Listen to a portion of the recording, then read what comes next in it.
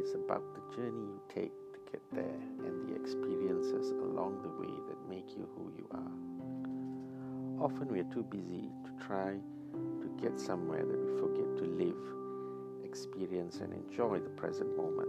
So, the purpose of this podcast is to remind me of just that, to stop, reflect, and write down experiences that may otherwise be taken for granted, to remind myself that it is not about what I do, but who I am, and not what I own, but what's inside my heart that matters.